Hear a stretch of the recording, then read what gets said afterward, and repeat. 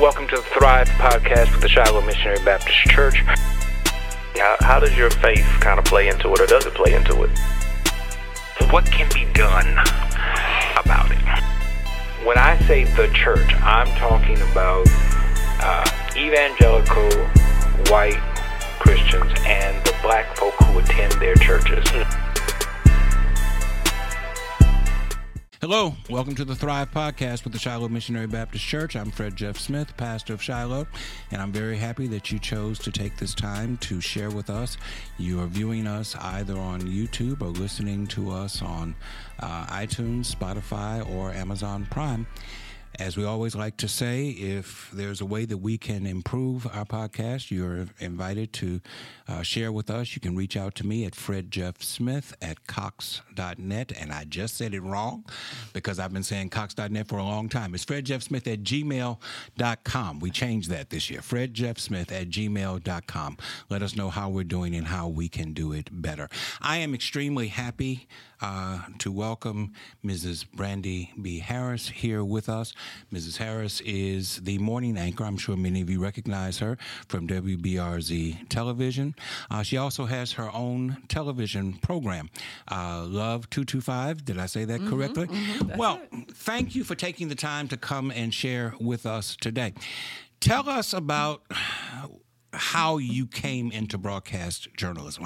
How did you make that choice? My sister started off in broadcast journalism.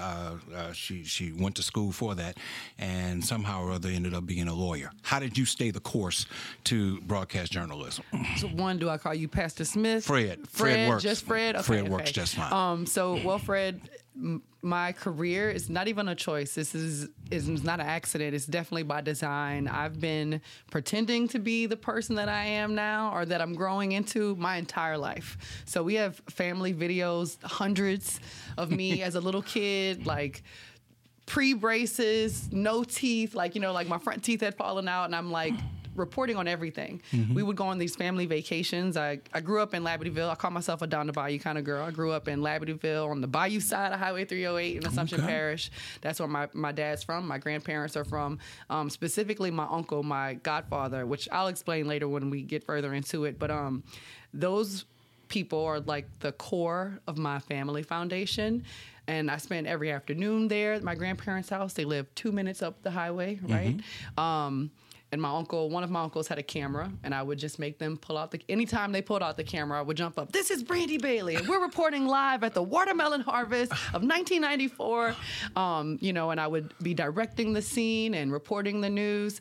A lot of times. So you're both in front and behind the camera.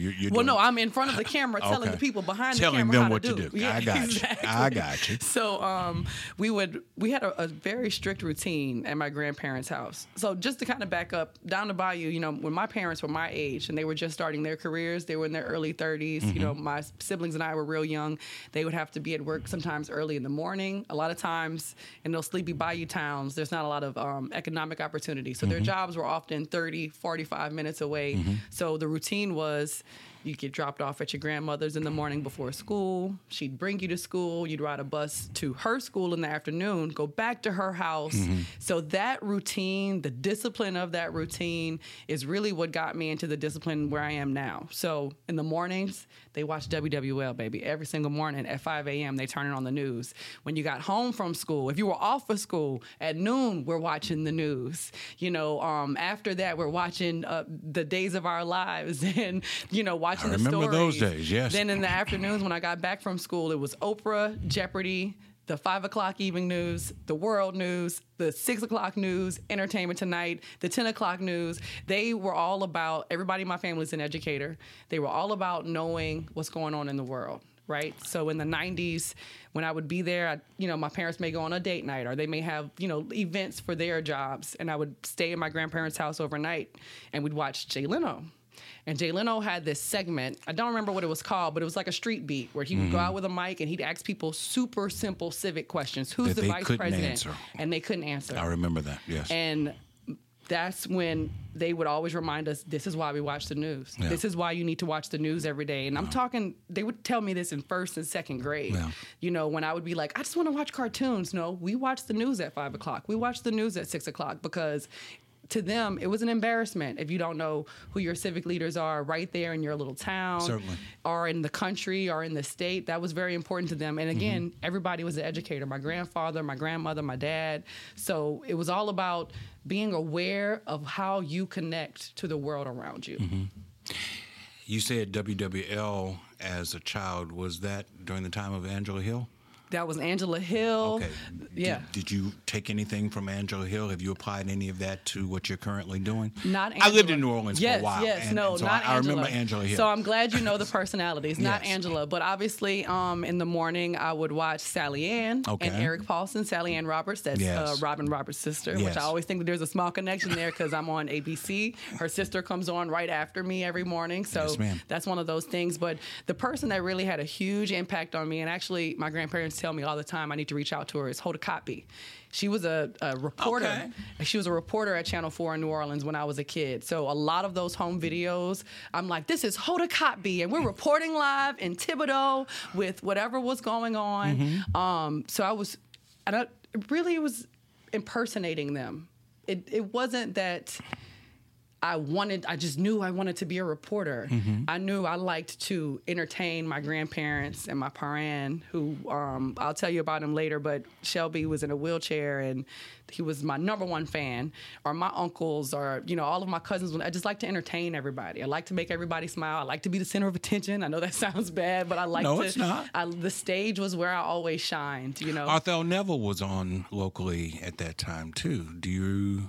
Did you get to watch her at all? No, not really. Like, once I found the people that I liked That's who you Sally Ann stayed and with. Eric in the morning, and I liked T.H.R.I.V.E. in the evenings, because looking back on it now, I think it's because even though she was doing news, like serious news, she has such a personality. And I felt like I could connect with that. And I just really, really liked that. And I mean, there were other people throughout the time. I would say Sally Ann and and Eric were pretty big ones because they were on every morning. 5 o'clock. While I'm getting ready for school, Yes. eating our breakfast, and Eric is making jokes, but Sally Ann has these serious tidbits, Yes. So I just always felt a very real connection to that. And again, a lot of times it was just me mimicking them, right? Same thing with people on the radio. I would always make my parent laugh because I could be like, it's your girl, Uptown Angela. But then he'd be like, okay, now do the interview. I'd be like, man, we out here on the parade route. And I would sound just like the people in the interview, and I could sound like the person that was doing the interview. And really, I just got a lot of joy out of entertaining and telling those stories. And now I realize that that's pretty much the core of the job, is storytelling. And obviously I don't get to pretend to be someone else. I got to be me. But that's the great thing of it, is that I've grown into who I am by doing this. So when you came to Southern, you're a Southern grad. Your parents are Southern grads. And my grandparents. And your grandparents are Southern grads. You came knowing that you were going to major in broadcast journalism? Or Absolutely not. So long story. So actually, I didn't start at Southern. I actually started at another school, majoring in science, because, when you're growing up, all I wanted to do was be on stage. I thought I was going to be a rock star, or a dancer on a world tour, or, a fashion designer. I tried so many. My mom always called me a jack of all trades and a master at none, because I just had all these different creative outlets. I took dance, my whole life until I graduated high school. So when it got to junior high, high school, really prior to that, anytime somebody asked me, Brandi, what do you want to do when you grow up? I want to be on TV. I want to be famous. I'm be in a movie. I'm going to be on a tour, something like that. And then as I got older, Brandi, what do you want to do when you grow up? And then I would say that, okay, well, that's not real. You got to pick something more concrete. And at the time, early 2000s, science, STEM was a big part of the conversation. We were getting more into the technology age, and it was, you need to pick a STEM career. You need to focus on science studies, on math studies, on engineering, because those are going to be secure jobs. And my family, again, everybody is an educator. So the only thing that they can really fathom is being a teacher, right? The most successful person, not that I'm so successful, but the most successful person in my family that was not a teacher was a doctor. So the bar was kind of high. You know what I'm saying? Yes. So got to high school, and I said, okay, you know what? I'm going to follow my aunt. I'm going to be a doctor. And I'm a major in science and biology, and I'm going to go to med school and do blah, blah, blah, blah, blah. I actually just went speak at a church a couple weeks ago, and I realized that while I actively made the choice to, I'm going to study science, I'm going to go to med school, God didn't want, that wasn't the plan for me. that did not work out. There were a lot of trials and tribulations trying to force that, right? Tribulations with my family because they didn't understand why I wasn't performing well when I'd always done well in school. It should be super easy. You can do anything you want to do, you know? Well, I know that to be true. That does not actually apply right now. And for a few years, I couldn't figure out why. So I took lots of time off. I went to BRCC, studied like super basic level classes. And then one day, my grandmother from down the bayou, Carol C. Bailey, who I get my whole Brandi B thing from, you know, I would almost kind of started avoiding my family because I didn't want to be a disappointment. I was used to being, like I said, the center of attention, the person that entertained everybody and made everybody laugh and stuff. I started to become more recluse, more withdrawn, and they would always be checking on me, you know, what you gonna do and like, what's your plan? And, you know, we worried about you and we just want to know that you're gonna be able to take care of yourself. And I finally told her, you know, I don't think I want to do science, Mother. Like, it's just not for me. It doesn't, I know it sounds crazy, but like it doesn't speak to me and it doesn't make me happy and I just don't see it working out. And she said, you know what, baby, you only get one life to live and nobody got to live it but you. Good for her. So if it makes you happy and you can look in the mirror every day and you can hold your head up high, that's all that matters. It doesn't matter what I think or what your parents think or what your parent thinks. And that single conversation, I literally say that phrase to people all the time. It changed my entire life. And now I tell everybody anytime I can, you only get one life to live and nobody got to live it but you. Yes. So if you cool with your decisions and you can live with it and you're happy with it and it speaks for you, it doesn't matter what I think. I'm not here to, I can't judge you. That really changed my life. So then that was when I decided, you know what, let me look into what are the real ways that a person can be on TV. And that was when I realized, oh, there's like a whole major, like you can actually get a degree in this? Well, that's easy.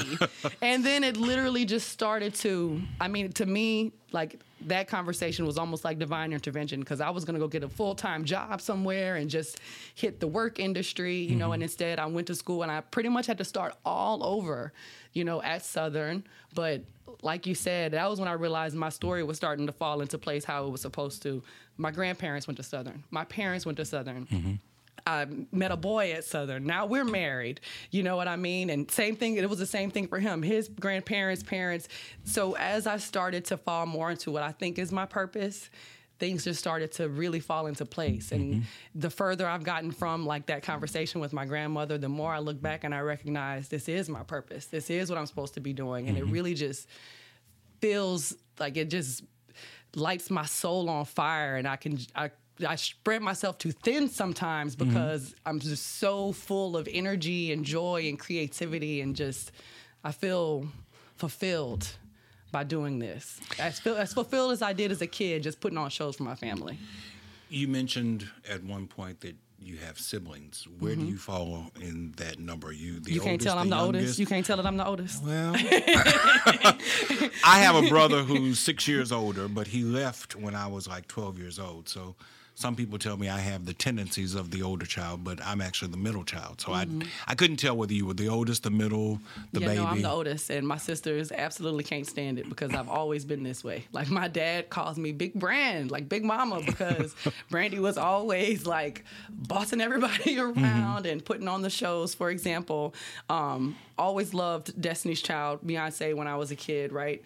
We have videos to prove it, but I would very seriously make my sisters pretend to put on a Destiny's Child concert with me, and they have to practice with choreography and wardrobe changes. Okay. And I took it, like, if they weren't taking it wardrobe seriously, changes. Yes, and if you don't take it seriously, you are, like, disowned from the siblinghood because, you know, but that's what I mean by production, and it was just an outlet for creativity is what I recognize now, of being able, creating a stage for me to do the things that I want to do, kind of like coming up with Love 225, creating that outlet for myself. And now that I'm older, I definitely recognize that making something out of nothing comes from being the oldest, because I had plenty of times I just had to figure out how to, you know, entertain, how to keep us busy, because that was my responsibility. So you grew up in a rural community. You live now in Baton Rouge. Baton Rouge is not the largest city in the state, but it's the second largest. And if you count the parish, it's the largest metropolitan area in the state post-Katrina. What do you see as the biggest difference between rural living and, if I can call it, urban living? Well, the biggest difference. One, let me say this, because we did move to the Midwest for a while. Okay. So I find that rural and urban living here is different from rural and urban living in other parts of the country. One, specifically for Black people, we have a lot of familial connections here, a lot. Like most people, I don't know a lot of Black folks around here who don't have family around here. Whereas other rural and urban areas, a lot of Black folks can't say the same. So here, when I say the difference is, it would be population size and density, I think. Maybe access to opportunity and economic development, those kind of things. Obviously, those physical things that we can all see out there. Do you think aspirations differ from rural to urban living? Okay, so one, I always said, in a lot of the small towns, I'm not going to talk about North Louisiana because I don't know about North Louisiana like that. I do know in South Louisiana, it's a bunch of just happy folks. They don't have a lot of got to get it, that getting the money kind of thing. I do find that in the city, there's a lot more of keeping up with the Joneses to an extent, whereas in the rural areas, nobody got nothing. So it's not a whole lot to keep up with, so to say, but in today's climate, the economic climate, I think that still applies whether you're in the small towns or in the city.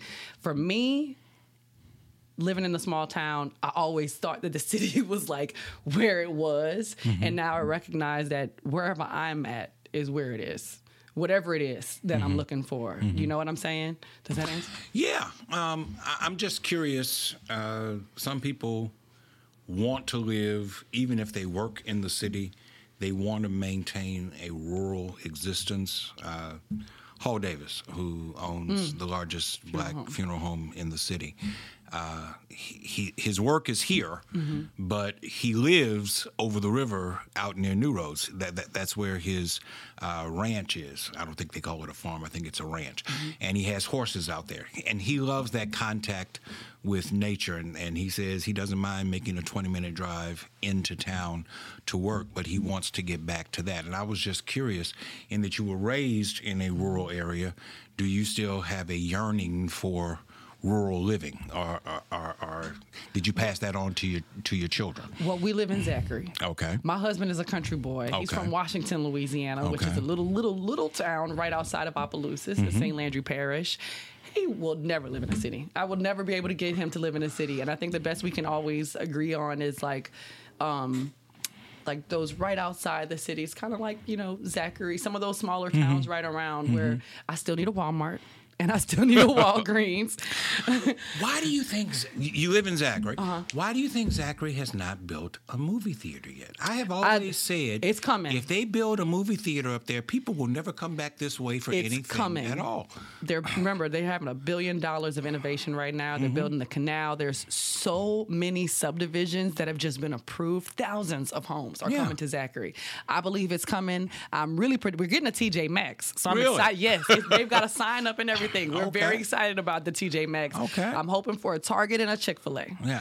So you send some prayers up for that, and I'll be happy. And maybe I won't ever have to. But my grandmother lives in Baton Rouge. I have family all over South Louisiana. So I have an appreciation for all of it. And to be honest, I wouldn't be able to just be in Zachary all the time. I wish my husband was here because he could tell you I'm a busybody. Well, I like to be home there.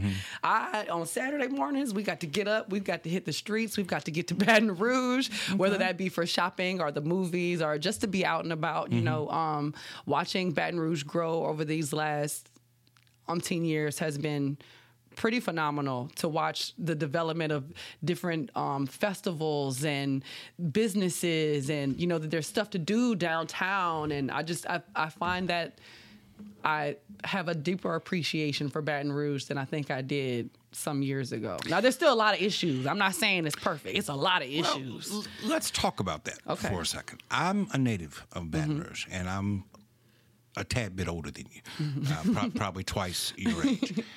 So I remember a different North Baton Rouge than what media portrays North Baton Rouge to be. Media today suggests that anything that's north of Florida Boulevard is North Baton Rouge. No, North Baton Rouge is up by Southern Heights, Park Vista, Glen Oaks. Scotlandville. Yeah. That's North Baton Rouge.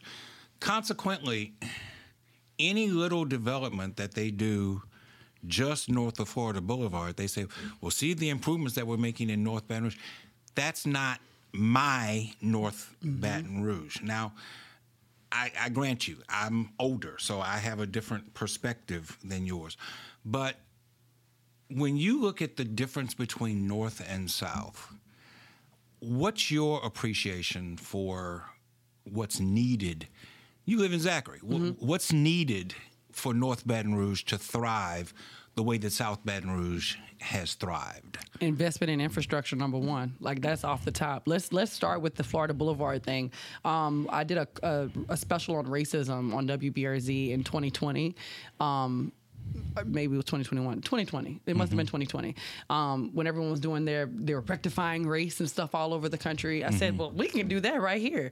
Why do we call it North Baton Rouge? Why is Florida Boulevard treated as the Mason-Dixie line of the city of Baton Rouge when it's all one Baton Rouge? There, some cities do have this area is its own designated district. This city does not have that. Why do we treat it that way? Same thing even with South Baton Rouge. Why is there an old South Baton Rouge and there's a South Baton Rouge? Because old South Baton Rouge is black. There we go. We already That's know. why. We already know that. Why does it take people to constantly complain about a food desert being in quote unquote North Baton Rouge for finally one grocery market to say we're going to build one right on the Mason-Dixie line?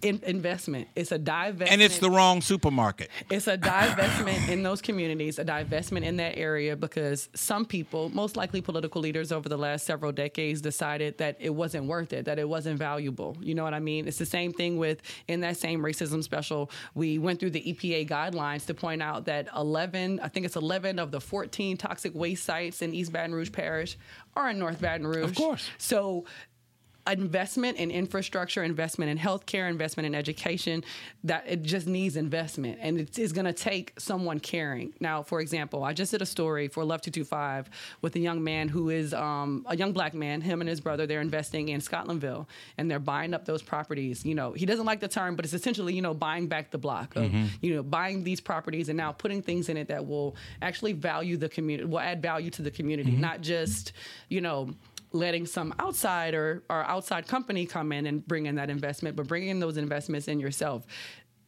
We don't always have access to those resources. And I think it's just it upsets me because I do see that they're in the media get treated differently, even though we're one city. But I see why. It's from decades of disinvestment, decades of people deciding all the trash should just go there. And with those people, knowing that there's people there, I don't really have an answer for how we fix it. But I do know that the first part is to acknowledge it, to look at it directly, and at least acknowledge it so that we can all start to step in and figure out what steps need to be taken. Now, the concern for me, anytime we start talking about investing, is the G word that goes around in every city. There we go. Yeah. The minute you start asking for investment, well, the minute someone sees, and you're kind of seeing it in areas of South Baton Rouge right now, of gentrification. Seeing it in this area right here where we're sitting. Of people buying up properties that traditionally, historically, black people were pushed there, redlined, and excluded to be there, and then someone coming in and saying, oh my God, wait, this is great. Like, we can do all kinds of cool things here. And then before you know it, 2 decades goes by and black folks have been edged out again. So this investment is what has happened. Well, the other problem for this area, I can't speak for every area, but for this area, is while blacks have lived here for 3 generations, few of them own what they live on. They're still renting. There's a sizable number of residents in the area around Shiloh Missionary Baptist Church where black people are renting, and they're like the 2nd or 3rd generation of renters. We don't own anything. And adjudicated property is a huge problem because the process of reclaiming and reinvesting in adjudicated property is so convoluted and so difficult. And sometimes the value is not even worth it. When you're talking about a shotgun house that sat on a lot that's 40 feet wide and 60 feet deep, you got to have 5 of them before you can actually do anything with it. I would like to see some spotlight put on improving and streamlining the adjudicated property process that exists within not just this city, but I would imagine within this state.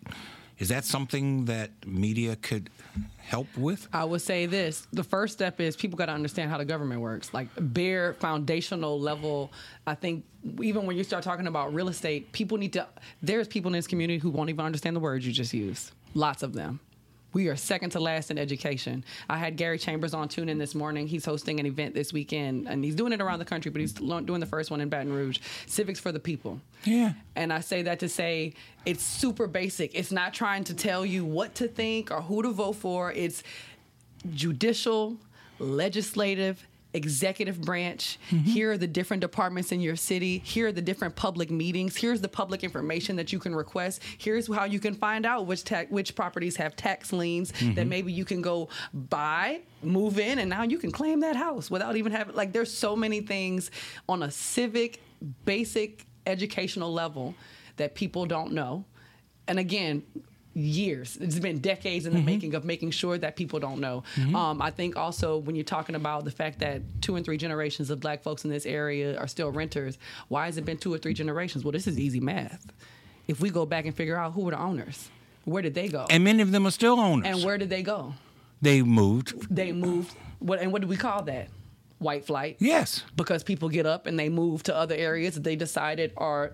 But they still own here. But they still own. And hence how we get to gentrification. Yes. Because at some point, when they start redoing this hotel, when they start redoing Government Street, they will finally, after decades, see value in this area. And what do they do to the black folks that live there that have been renting there for 2 and 3? You move them out. You kick them out. Why? Because now I've got decades of money stacked up that I'm going to invest into this property to raise its value, to meet the value that the government has put into it. Do you know what I'm saying? And this is how we get pushed out. What you're describing is systemic racism. It's systemic racism. And nobody wants to acknowledge that racism is systemic. It's not individual and isolated.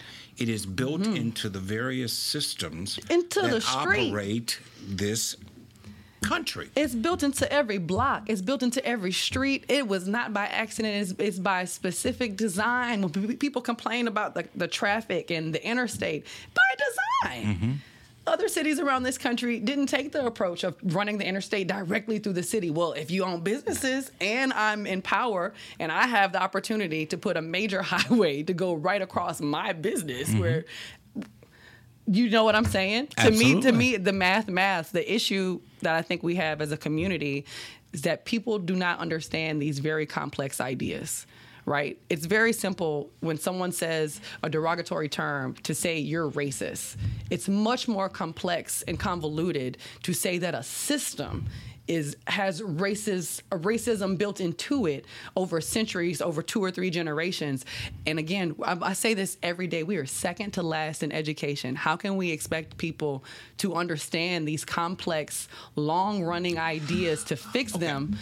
The second to last in education is a real thing. But added to that, from my perspective, is the desire to deny the truth and obfuscate and to outlaw the teaching of truth to future generations because they say it's because we don't want to make anybody feel bad. Well, okay.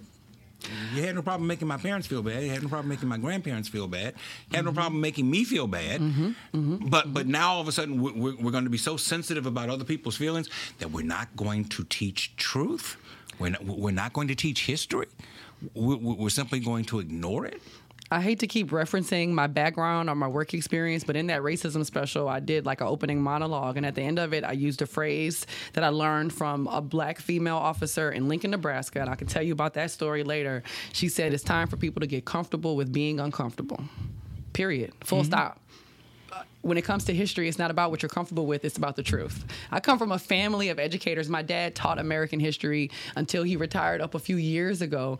This was drilled into me of all of these concepts. So I feel like people who did not grow up having those conversations in their home, not just white folks either. There's a lot of black folks who also are not capable of having those conversations.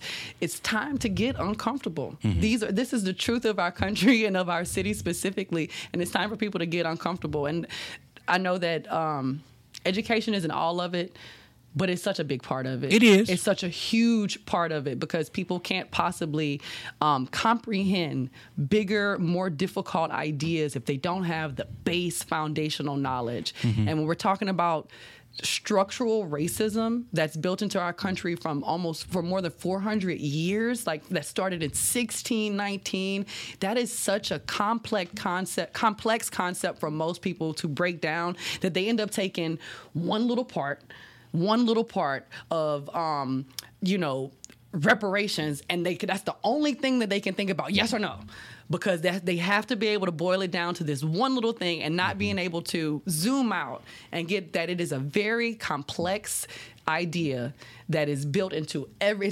single one of us, from the way we think to the things we learn, what we eat, where we live, where we go to school or church. It is built into every single aspect of our lives in this country, and it's such a, again, old running, so many generations gone, and I feel so passionately about it because of that fact that I get frustrated because I can't have the conversation with everyone because you don't even understand it on a deeper, comprehensive level to be able to find the solution or to talk about the issue even, because does that make sense what I'm saying? Yeah. Okay. You work for WBRZ. The Manship family still owns WBRZ. Am I correct in that? When I was a kid, the Manship family not only owned WBRZ, they also owned The Advocate, State Times Morning Advocate, two papers, same owner. Guarantee owned WAFB. It's now owned by some national conglomerate. Great, yeah. WVLA is owned by a national conglomerate. Do you think it's a good thing for local media to be nationally owned as opposed to locally owned? Do you think it's good, bad, or are you indifferent about it? Because I would imagine that the perspective of news gathering and news reporting changes depending upon whether you're dealing with a national audience or a local audience. Am I correct in that? Somewhat. Okay. There's advantages and disadvantages to both situations. My first TV job in Lincoln, Nebraska was with one of those national companies, the same one that owns one of the stations here, but and Lincoln and Baton Rouge are actually very similar. They're both the state capitals, state flagship university, about the same population. The population is about the same. The population demographics are different. Okay. So that would be the big thing. And then, of course, we have a lot more, there's a higher crime rate. But again, systemic. When you think about systemic issues, that's really more of what's in line with that. I say all that to say news gathering is news gathering. Leadership is what makes a difference. I tell people all the time, I like working at Channel 2. I like the fact that I can walk into the owner's office right now and that he's going to be in there, that when it must have been George Floyd. Yeah, it must have been George Floyd in 2020 that was when I said I wanted to do a racism special. I went right into Jake Manship's office and sat down and said, "You got a second?" So I want to do a special on race. And he said, "What you need?" and pulled out a pen and paper. Versus when you're at a national owned, when you're talking about doing some type of special, there may be a little bit more red tape. And that doesn't mean that it can't happen because, again, your newsroom is run by the leadership in the newsroom. So that's the difference in that. The thing that I know is at the end of the day, the news industry is not doing well as an industry. Newspapers are dying. Reporters are being replaced with, how do I say it? Not replaced. You can get the feed from other places. And when you work with when you're owned by a national company, you can get the feed from all over the country. The thing that That was an experiment in local news here a couple of years ago. I believe it was WVLA. They didn't actually have a local team. The news was actually being pumped in from outside, from someplace else. Yes. And the value, especially at a locally family-owned company, is that y'all don't know us like I know us. Mm-hmm.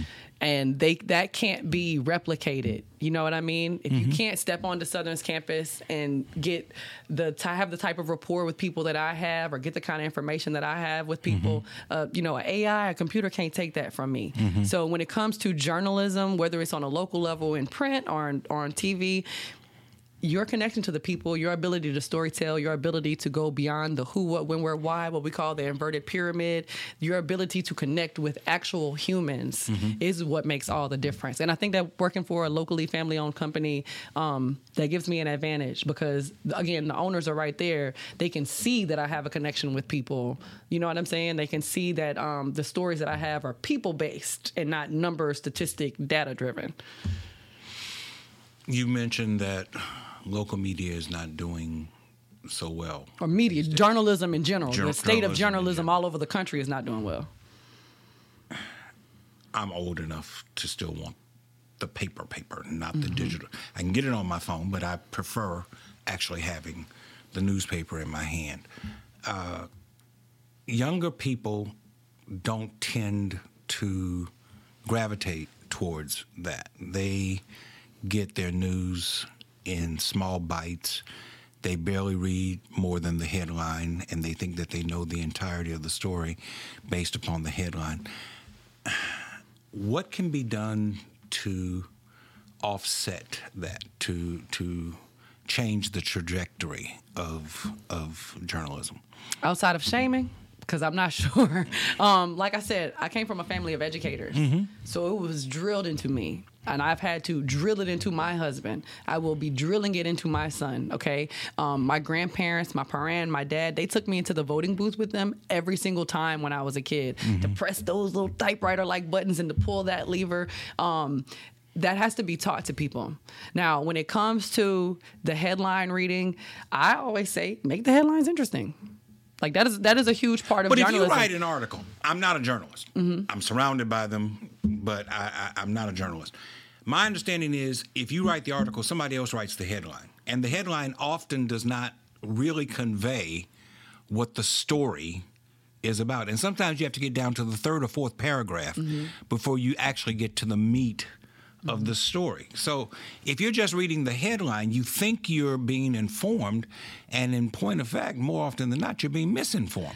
This is why I say education, because people don't have the sense that you're having of saying that this headline is a very small portion of what's actually in the story. The headline is really just there to get you to read into the story. I would say education, because people are not able to separate what's just a headline, what's a clickable headline, like what was a headline that was just written to get my attention versus the quality inside of the content in the report, okay? People are not able to distinguish between a blog that has posted an article and versus the Associated Press that has posted that article. People are not able to differentiate between sourcing and being able to say, okay, this is credible, knowledgeable information coming from this place. And I love the internet, but it's like a gift and a curse. It really is, because it connects people, but there's so much information and there's no regulation that people are getting their information from wherever they want to, and they're not being taught to source that information. Is it a .org? Is it a .edu? Is it a .gov? Or is it just bossip.com? That's writing this salacious headline to get your attention. Who wrote the article? I learned in college from the late Dr. Troy Allen. He taught African-American studies at Southern. He taught a lot of different history courses. But he would ask in class, people would raise their hands and say what you're saying right there. I read, and they would give a quick synopsis, and he would ask 2 or 3 more questions to get more knowledgeable, credible information from them. The first question he would ask, and he asks the same question every time: where did you read it and who wrote it? Do you know how often people couldn't wait to share what they got in their head that they read, but couldn't tell you who wrote it? Now, is that credible? Can I take the knowledge, the information that you're giving me as anything credible? This is when I say education, I mean the critical thinking of education, of being able to filter through where this information came from, what was the purpose of it, like who was the person that wrote it, and did they have another intent in their writing? Were they trying to persuade me into thinking something? Same thing with, I tell people all the time, a lot of people my age like to complain about like CNN and Fox and MSNBC. And yes, everybody is biased to an extent, okay? Even nobody can tell stories without bringing their own personal experience, background information to it, okay? In a way that that affects how they present it. When you're watching CNN, I'm going to use them for example, or MSNBC, there are reporters, there are journalists who just are at the Capitol to tell you the who, what, when, where, why that happened today. Then there are talking heads that are there to give the pundits, to give you their opinion. A lot of times people run with that part of it as the news, and they missed that little 190-second report at the beginning where they said Senator so-and-so introduced bill so-and-so, and the vote went this way, and now it's headed to the president's desk. That's the news. That's the actual credible, informative part of this. Same thing like you're saying with the headlines. Instead of reading into it and finding the part that is the actual news part, people take the parts that they most attach to, that are easy to digest, and they go with that. Not everyone, but I know that that's a part of it. Now, again, news is a business. It's not a nonprofit. You know what I'm saying? So, and that's the worst thing that happened to television news, in my opinion. I remember the time before 24-hour news. I remember pre-CNN. I remember when CNN hit the airwaves.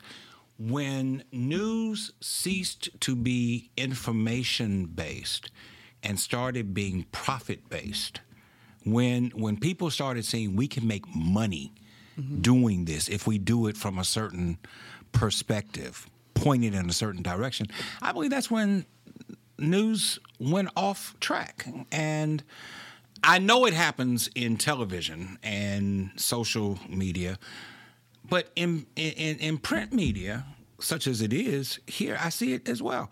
Baton Rouge is a very conservative news community. The Advocate, less conservative than Baton Rouge Business Report, but is an extremely conservative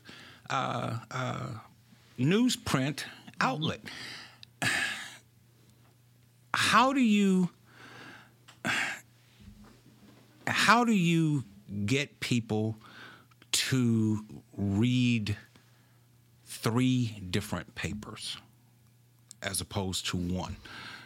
I mean, I spend a lot of time reading. I feel like it's my responsibility to be as informed as I can be, so that when I share with people, both on our social media outlets and our social justice outlets, as well as what we preach and teach on Sunday morning, I think it's my responsibility to be as informed as I possibly can be. I can't just trust the Advocate. I read the Advocate every day. Can't just trust the Advocate. So I also read the Washington Post. I also read the New York Times. I also read the Atlanta Journal-Constitution. I'll also read Baton Rouge, but I can't stand Rolf McCollister. Hey, Rolf, how you doing? I can't stand Rolf McCollister, but he writes an excellent paper. He's handed it off to somebody else now, but it's an excellent paper. Don't agree with 95% of what's in there, but at least I am aware of it, and I'm informed. What can be done to encourage up-and-coming generations of people to just be more informed? Do you know how many people come into the newsroom or into the news stations, and not just at WBRZ, but into news stations, and they want to be on TV, and they never watch the news? And like they meet me and they think that I'm like, no, I can't relate. Like I always watch the news. I always have, and I always will. I think a part of it is when I tell the Jay Leno thing, when I go to classes, sometimes I will ask those small to me, low ball civic questions, and people can't give me an answer. This is why you need to watch the news. My dad would always put it into the perspective of, you ever walked out your house and saw flashing lights and like wondered what's going on down there? Well, you can't just assume. Well, there's people whose job it is to know and to inform you of what's going on. I think that that's something that happens, especially with young people. So I'm constantly encouraging them to know what's going on in the world around you. That does not necessarily mean know what's going on overseas in Iraq and Iran. It's more of what's happening right here in your community. You know what I'm saying? Who is the clerk of court? Who do you go? Where do you go when it's time to get XYZ license? If you need this information, if you missed, let's say your school board has enacted some new book that you don't like for whatever reason. We're seeing that right now. People are putting it together. We're banning them now, so but keep on going. But still, I get your point. There's a new rule at the school that maybe you don't like as a parent or even as a student. How did that rule get into place? Well, it was introduced 3 months ago. There was a whole process that it went through. People have to take it upon themselves to know that, and I agree with you on the cable news, because it is such a heavy focus on the national politics that I think people are disengaged with the local level. There is news right here. Absolutely. And it's not just, crime. There's a lot of decisions that are being made for you and not on your behalf. People have to take it upon themselves. And I understand. I started the conversation before we started recording with grace. I try to give people grace, and I try to be understanding to the fact that we're last in education. So the foundational level of understanding how the government works already wasn't there. We only got one civics class, I think it's required in Louisiana core curriculum. They have to want to know. But how do you want to know? If you're worried about my mama got to eat, like my kids got to be fed, I have to take care of my household, I have to get a job. How can I focus on, I have to stop my own bleed first before I focus on these other issues? My thing for people is, tell me where you're bleeding. And let me show you how the news can maybe answer some of those questions or point you into the direction of where the issue was coming from in the first place. You know what I'm saying? So a lot of times people, I don't have time to worry about that because I'm focusing on whatever this particular healthcare issue is. Well, we've been reporting on this for weeks. And maybe we can point you to the right direction of either resources, how this problem started in the first place, where it started, or we've been covering it for weeks. I think a lot of times people are so focused on their everyday that they're not seeing the big picture and how it relates not just to them and their family, but their neighbors, people right there on their blocks, on their streets. I get this all the time, and the young people, when I go to the classrooms and I go to broadcasting and mass comm classes and I ask the kids what they want to do, everybody wants to name some news personality. Okay, well, she went to law school. Like this one, they actually know about the stuff that they are up there talking about. So you have to find a way to also be engaged with that information before you can. And I know that for me, that was the thing I said, like I told you, with my family, they kind of made me be engaged with the information and not just having it fed to me, but engaging with how this directly relates to me. And I know, like in Lapidyville, the police jury was the first time I learned about that. And I realized that, okay, well, not every little town has a police jury. Some people have mayors and they have a council. And being able to put together what those people do, take it a step further. And like I said, in South Louisiana or in the South, we got a strong black community, right? There's a large black population that other parts of the country may not have. It may be the demographics may be different. People right there in your community who are a part of this decision making, people that that can help you understand how these things relate to you. So I think people just have to be engaged with finding their connection to the news. And it's not always just crime stories or somebody particular that you know. All of these things relate to us, even if it's just getting the traffic report, getting the updates on road projects, getting updates on, what the mayor is doing. People are engaged in mayoral elections. They're engaged in gubernatorial elections. We know that because we know how much higher voter turnout is during those elections. So keeping up with, the governor appoints the secretary for the Department of Transportation and Development, keeping up with what that department is doing. happening. And look, and when you step out on your street, well, they're not working on my road. And now you can be engaged in the news process because you're understanding exactly when you hear DOTD, well, I want to know what they're working on because our street or our main highway has been, terrible for a while, but they're spending millions of dollars in another side of town or on another project, and now you can be engaged because you can realize where people's efforts and attention are going, but your attention got to be there too. Not saying you, I'm saying I understand. yeah, I get it.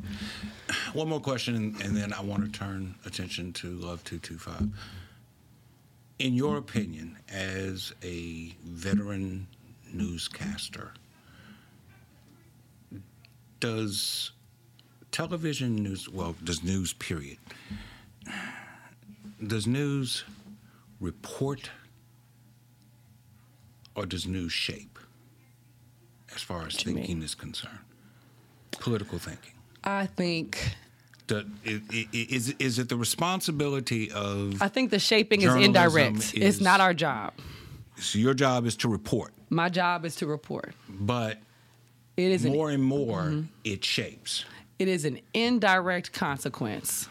I don't... What do you mean by indirect? Because I can point out a couple of direct things to me. Again, I am not a journalist, so I stand to be corrected, and I don't have a problem being corrected. But when you report something that happens in North Baton Rouge and said that it's near Southern University. Oh, I'm ready for this one because I feel strongly about that one. You don't say the same thing when it's near LSU. Okay, so if it happened on McKinley Street, you're 3 blocks from LSU, but LSU's name does not come up in that. But if it happens on 72nd Avenue in Banks, which is farther away from Southern than McKinley Street is from LSU, we say a murder took place on 72nd Avenue near Southern University. And they say it almost like it's an afterthought, but you are actually shaping people's perceptions. A political and philosophical mindset by the way that you report. And I don't see that as accidental. I don't see that as incidental. I see that as intentional. Correct me, please. It's systemic, just like everything else in our country. I wish I hadn't the actual numbers pulled up, but the news industry, whether you're looking at print, broadcast, radio, overwhelmingly white and male. Boom. Full stop right there. And when you consider that, then you already know why the articles or stories you see here, and they lines up with every market, not every, but most of the market across most of this country is the same thing. Because the news industry from its inception has largely, and up until the last 30, 40 years, largely only white and male. Barbara Walters just died, and she was the first female to ever get on. You get what I'm saying? When you think about the history, just like with everything else we've been talking about, well, it becomes crystal clear because we're not in those conversations. We're not in the conversations writing the headlines. For decades, we weren't in the conversations doing the stories, pitching the stories, getting our ideas published. And it really literally wasn't until relatively recently that those demographics have started to shift tiny bit. Do you write your own script, or does someone write a script for you as a news reporter? Okay, so my show is 4 hours. It really just depends. Right. When I'm doing my own story, like this was my story concept or assignment that was given to me, that I write every single part of that. Okay. Our morning broadcast is 4 hours, so it is a team of people. But this is why that word representation is so very important. We need, and I want you to finish, but I really want to ask a question. The part that you don't write. Let's go back to 72nd Avenue. But let me get to it. Okay. The part that I don't write, I need a black producer. I don't have any black producers right now. Do you have the latitude to say, I'm not going to say near Southern University? Yes, all the time. This is why representation is important. Okay. Right now, on my particular ship, I'm the only one. Me and one other person. There's nobody doing the writing. I don't have a black director. We don't have, we are, does that make sense? Yes. Like, this is why it matters. And this is why when I go into classrooms and I'm talking to, we want y'all in the I need y'all in the newsrooms. It can't just be me banging the table all the time. Okay? Because what happens is, let's use the example you have about near Southern University. I am the one. It is, the weight of the world is on me to be like, hey, I don't think that's an accurate headline. and here's my 1, 2, 3, 4, 5 reasons why it should be changed or needs to be changed. If I can't already just change it myself, if it's something that has to be brought to the group, here's why I think it should be changed. But it's just me. We need more like that. It can't continue to be, and not just in this industry. This applies to, think about healthcare, you think about law. Got to be in the room at the table to be able to bring the things to people's attention, and or to be in the position of power in the managerial positions to write those not laws, but to make the changes effective for everyone immediately. But the representation is important. When you're talking about scripts, producers write scripts. Reporters write their script for their story, but producers write scripts. How many black producers do we have in this market? How many black reporters are there at the newspapers? I can tell you it's not a lot. Okay. So the representation is important. Right now, what I see when I go into the classrooms, into the collegiate classrooms, everybody want to do sports. Everybody want to be on CNN. Nobody wants to do the work. And the work is feet to the pavement, who, what, when, where, why, go and meet with Pastor Fred, getting into South Baton Rouge, developing a rapport with people, and they're not going to do it. And them. The black kids have to be here to do it. Now, on the other side of that, to recruit them to the industry, remember I told you it's a dying industry. It doesn't always pay a lot. It's not super glamorous like people think. There's no one doing my hair and makeup or anything like that. It is a lot of work. It is a lot of work. So we're in this position of, we need more representation. We're just getting to a point where we're seeing a little bit more representation. Some more of those conversations are being pushed to the forefront. There's also some social and society things that I think that have been happening over the last 10, 20 years or so that has kind of forced news, from electing the first black president to the reckoning on race from over the last really several years. If you ask me as a journalist, I think it really kind of started in the modern time with like Trayvon Martin, like with the cell phone internet time, of Trayvon Martin, and then of black folks connecting and wanting to be more informed about what's going on out there and taking our kitchen table conversations and pushing them to the forefront. So much so that we're watching news have to keep up with what black folks are on the internet talking about. This happens all the time. I watch it all the time on the national media, that the media, which I really hate that phrase, is late to the game of what the black folks are already talking about. But you know who could help the media get on board with what black folks are already talking about? Black folks in the newsrooms. Black folks in the media, but it's hard. Again, when we're talking about systemic racism, there's other things at play. It's not always easy to get the job in there, given those opportunities. It's complex, but when it comes to the specific thing you're talking about of the headlines and connecting to the black university or to the white area of town and old South Baton Rouge and North Baton Rouge, representation. I can't be the only person in there that's beating the drum. Somebody else got to come in there and be a part of informing other people who may not be aware. Like, right now, the industry, it's a lot of, I'm not going to say kids, but Gen Z, they're just graduating college. They're starting their careers. They're just going to follow the template that has been laid for them. And if the template that has been laid for them is North Baton Rouge and old South Baton Rouge and near LSU, they're just going to follow that. They are completely ignorant to the context of that, right? So it's going to take people who do have an understanding of that context, the history, and again, I'm not saying that they should be ignorant to it, but they are. And they are in the positions of writing headlines. So what do? I need more representation in the newsroom. And not just in my newsroom. This is an industry-wide thing. I can pull so many articles that talk about that same thing. Last year, or was it 2021, when we were having a lot of a rise in Asian hate crimes, a swell of those articles came out too, of the few Asian American journalists there are saying, hey, we need more of us because I'm overwhelmed trying to cover this and it seems like no one else cares. And representation. It can't just be me. I don't want to be the representative for all black people. I need more of us in there. I need the population in the media spaces to represent the actual populations that they serve. Tell me about Love 225. Did I talk too much? I'm sorry. No, you're doing great. Okay. In fact, I'm going to have to ask you if you would make the time to come back. Okay. I've got more questions to ask. But I know I've already expended a lot of your time. Oh, no. I owed you. No, Love 225, a passion project of mine. I find a lot of fulfillment out of creating something out of nothing. Like there was nothing here and now we made something. Okay. Even going back to like when I was a little kid, like I told you, I would make my sisters put on these Destiny's Child concerts and my whole family would have to suffer through it for 30 minutes. I recognize now that was the fulfillment I got out of that. Of there was nothing, nobody was doing anything, and we just did a whole show. And everyone has been entertained, even if it wasn't good. So Love 225, I guess I always watched a lot of shows growing up, that highlighted cultural stuff. All of the black sitcoms from the 90s and, shows that just showed us and showed life and stuff that made me happy. And news, especially since the pandemic, really since I started my TV career November, whatever the day is, 2016, the day after the 2016 election.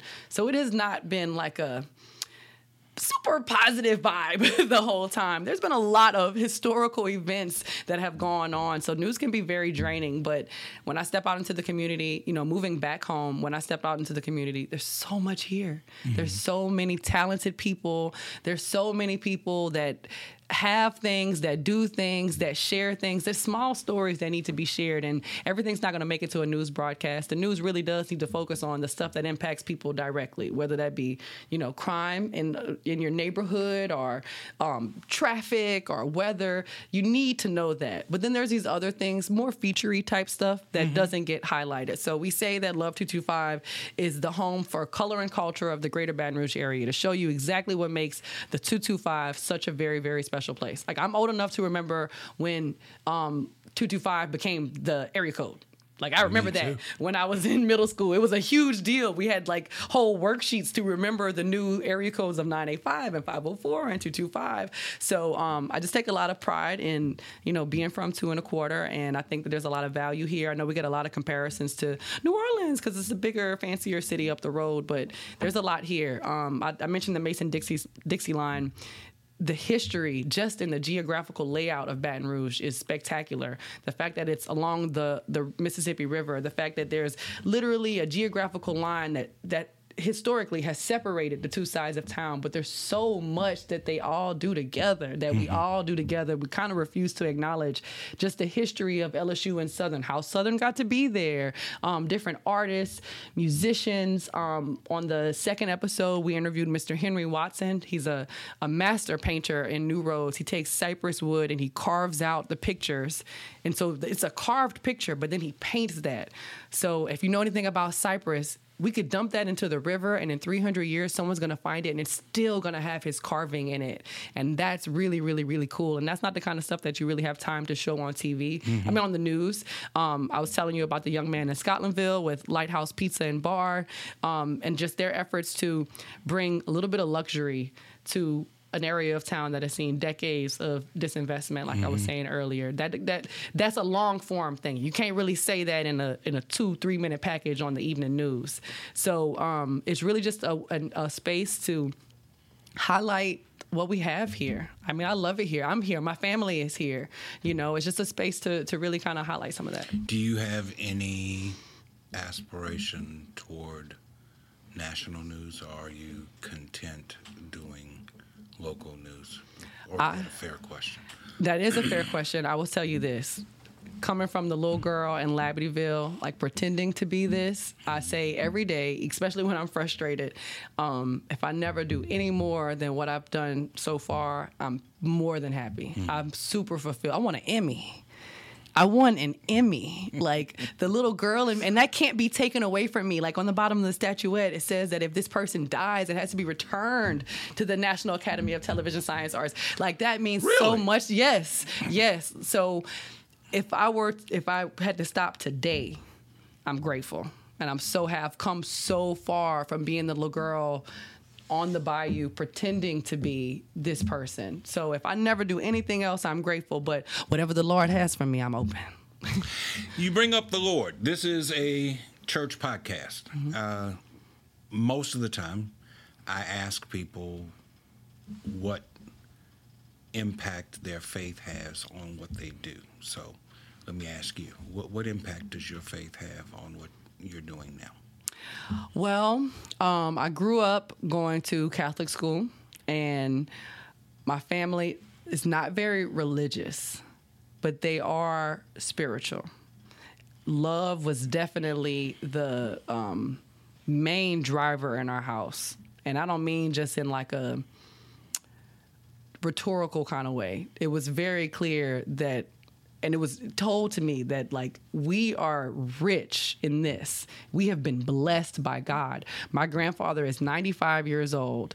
And, like, the older I get and the more he tells me about his story and how he came to be, you know, he's truly the patriarch of our family. Mm-hmm.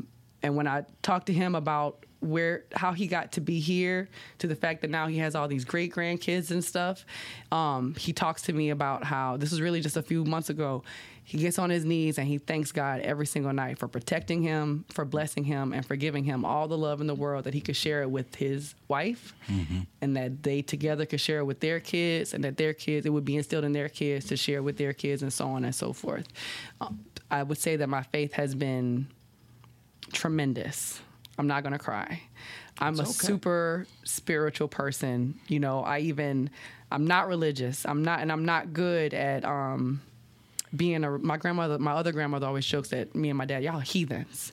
But she says it in jest. Mm-hmm. But like, I know one thing that I've done, or I'm pretty proud of, is that I pray with my son every night. And the only thing, we don't pray for anything. All we do is say thank you. So we do, you know, little rote memorization prayers, and then, all right, God, I'm thankful for, and he names off nothing but people.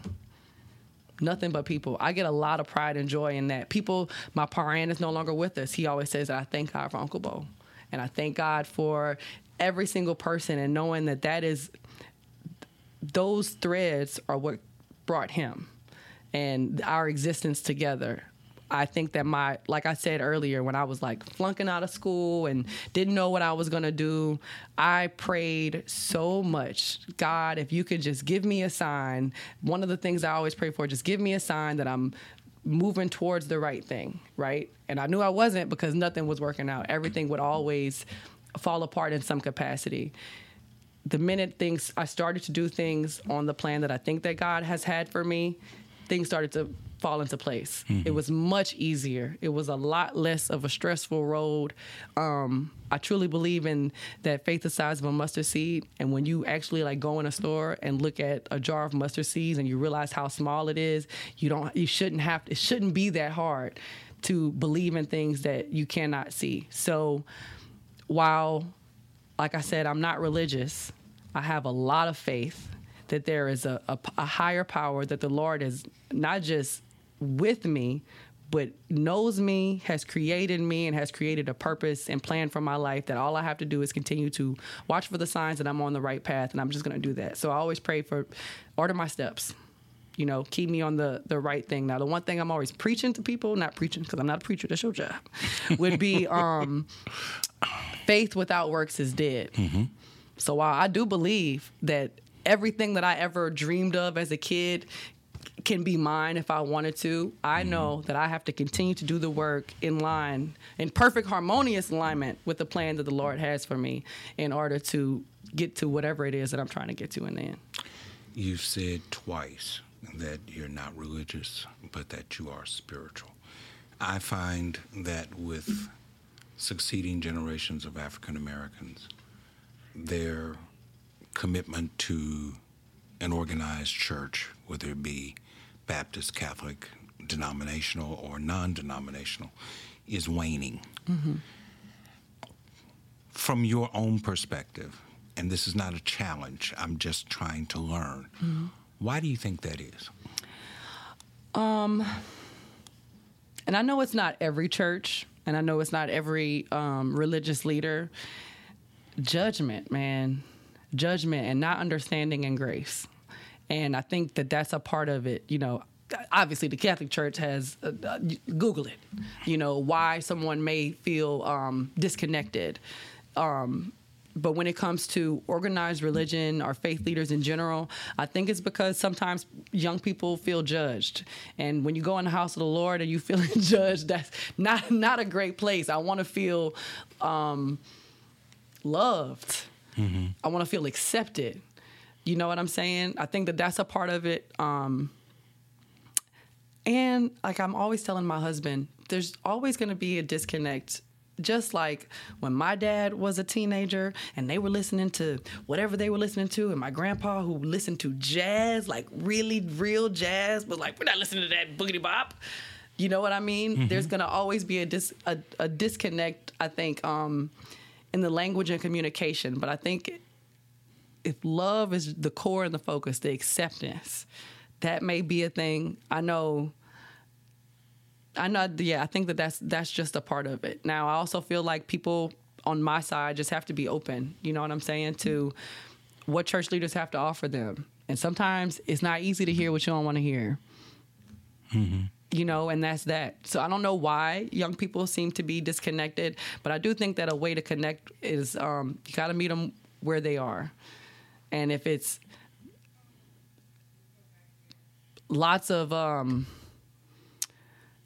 old school traditions, they're not going to be open to hearing that. And I don't know how to make that would be your area of expertise.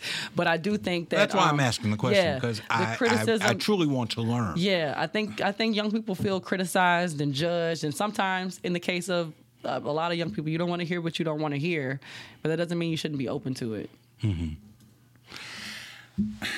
When Sterling happened, I was troubled. Not just by the horror of what happened to him, but I was disturbed by the number of young people who don't go to anybody's church saying the church needs to step up. Mm-hmm. Okay, mm-hmm. Well, I don't know how you're going to tell me what I need to do mm-hmm. if you're not a part of it. My wife is an AKA. I got a whole lot of opinions about sororities and fraternities. I don't belong to any of them. So the first thing that comes out of her mouth anytime I begin to say something about Greeks. But you're not in it. You don't belong. You don't know what you're talking about because you don't belong. I understand the frustration that I have sons that are 28 and 26. I understand the frustrations that go along with church from younger generations. Everything from worship is too long to you're hypocrites because you talk about one thing but then you do something else. But when things like Sterling happened, when things like the 16 flood happened, and I hear young people saying, well, where's the church? What's the church doing? Well, where are you? Mm-hmm. Mm-hmm. Why aren't you a part of this? Why aren't you there with us in the church, helping to prompt us to do the things mm-hmm. that need to be done? There's a whole lot more that can be said if you're at the table than if you're outside yelling in at what y'all ain't doing. Mm-hmm. Just my little thought on that. Going back to kind of what we were saying about political engagement, it's the same thing. If you're not voting, if you're not engaged in this process, how are you going to be hooping and hollering that such and such has made a decision? Going back to the history, you know, I do this Black History Month series every year, and over the last few years, I've really, truly recognized the importance the Black church has had, not just on religious and spiritual connections, but on political engagement. Absolutely. Maybe that's a way of getting young people back into the church. Last week, I left work to go get a energy drink, and the lady at CVS stopped me to say the same thing. You should do a story about where are the church leaders when all of this is happening. And I'm like, they do peace walks all the time. All the time. Mm-hmm. They're in my inbox all the time. Where mm-hmm. are you? Maybe that's a way, that political engagement, getting back to, 50, 60, 70 years ago I did a story last year in Plaquemine. There's a Baptist church there. The NAACP, the guy he was actually stationed in St. Francisville, had come down here to help them organize. And they met at the church. State police brought horses into that church. There's pictures of it, like to shut them down and to pepper spray and to arrest everybody. But when you think about it, that the pastor had opened up the door 7, 8 o'clock, on a Wednesday, Thursday night, just so the young people had a place to go. Mm-hmm. Where we could lock the doors and y'all could all meet to talk about the political engagement. I think maybe we need to get back to the church being not just a core part of the weekly routine, but a core part of the community, and that it is the community. And I'm sure your church is used that way, because I've never been to a church that's not used that way. It's the community hub for everything. When they have a little carnival, a little festival, they're going to do it over here. You know, if they want to what they call it, trunk or treat, where they do the trunks with the trick or treating, do it in the church parking lot, making it more, bringing it back to the community engagement of a place of open doors and open arms, which I'm not saying that you aren't, but I think that maybe that's a part of it. But again, we're going in a cycle when you think about the conversation we were having earlier. But if they don't know about the government and about all of these processes and the things that's going on in their city, why would they go to the church? And maybe, I don't know. I think some of these things are cyclical, but I know that that's one thing that I've grown a greater appreciation for over the last few years, of the Black church in this country having a long history of being a community hub for political engagement, for fellowship, and for the community just to be a place that's safe and happy for the community to be. So I don't really have an answer for you, Pastor. No, but you've given me insights, and I appreciate that. Last question, and I really appreciate the time that you have given to us. This has been great. I typically ask people, you're a mom, you're a wife, you have one son. Do you want your child to grow up in Baton Rouge? In this area? Like EBR? Baton Rouge.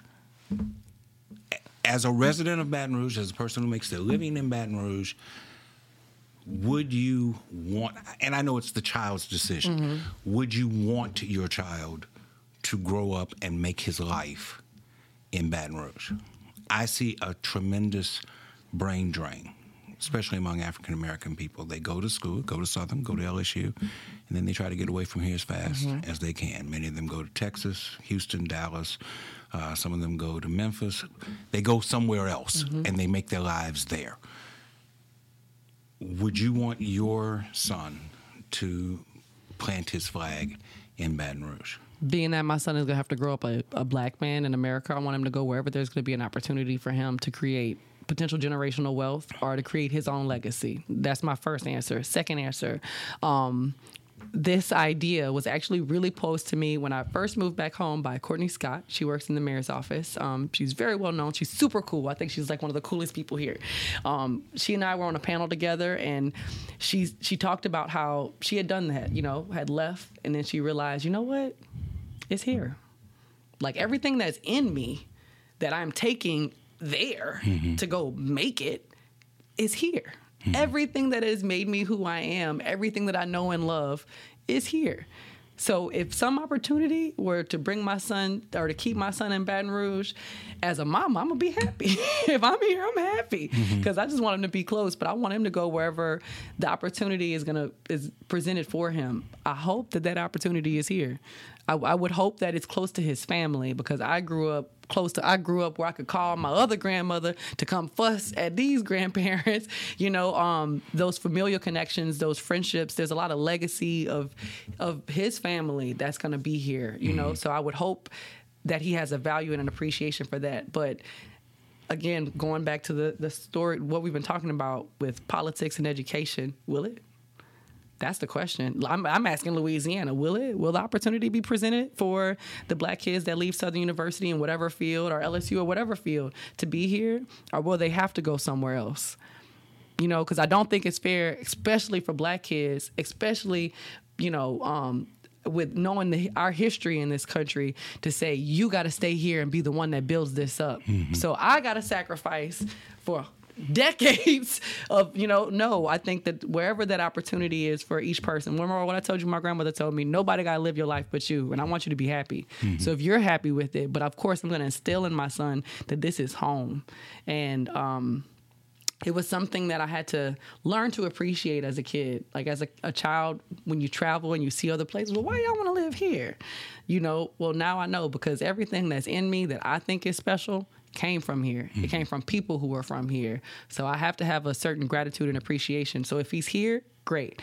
If not, because the opportunity took him somewhere else, I just hope that he knows that what's in him that he's taking out there, not his talents and skills and special smarts, but what's in him that makes him special. It came from here. It came from people who were from here, from a long line of people who were from here. Mm-hmm. And I hope that that's the part, at least, that he can take with him. But ideally, I'm all about the boot. I'm always going to be about the boot. There's nowhere else like South Louisiana, anywhere else in this country. It's a super special place with super beautiful people and a lot to offer. So I hope that everyone learns to have an appreciation for it. It's not just muddy swamp water. There's a lot of beauty there.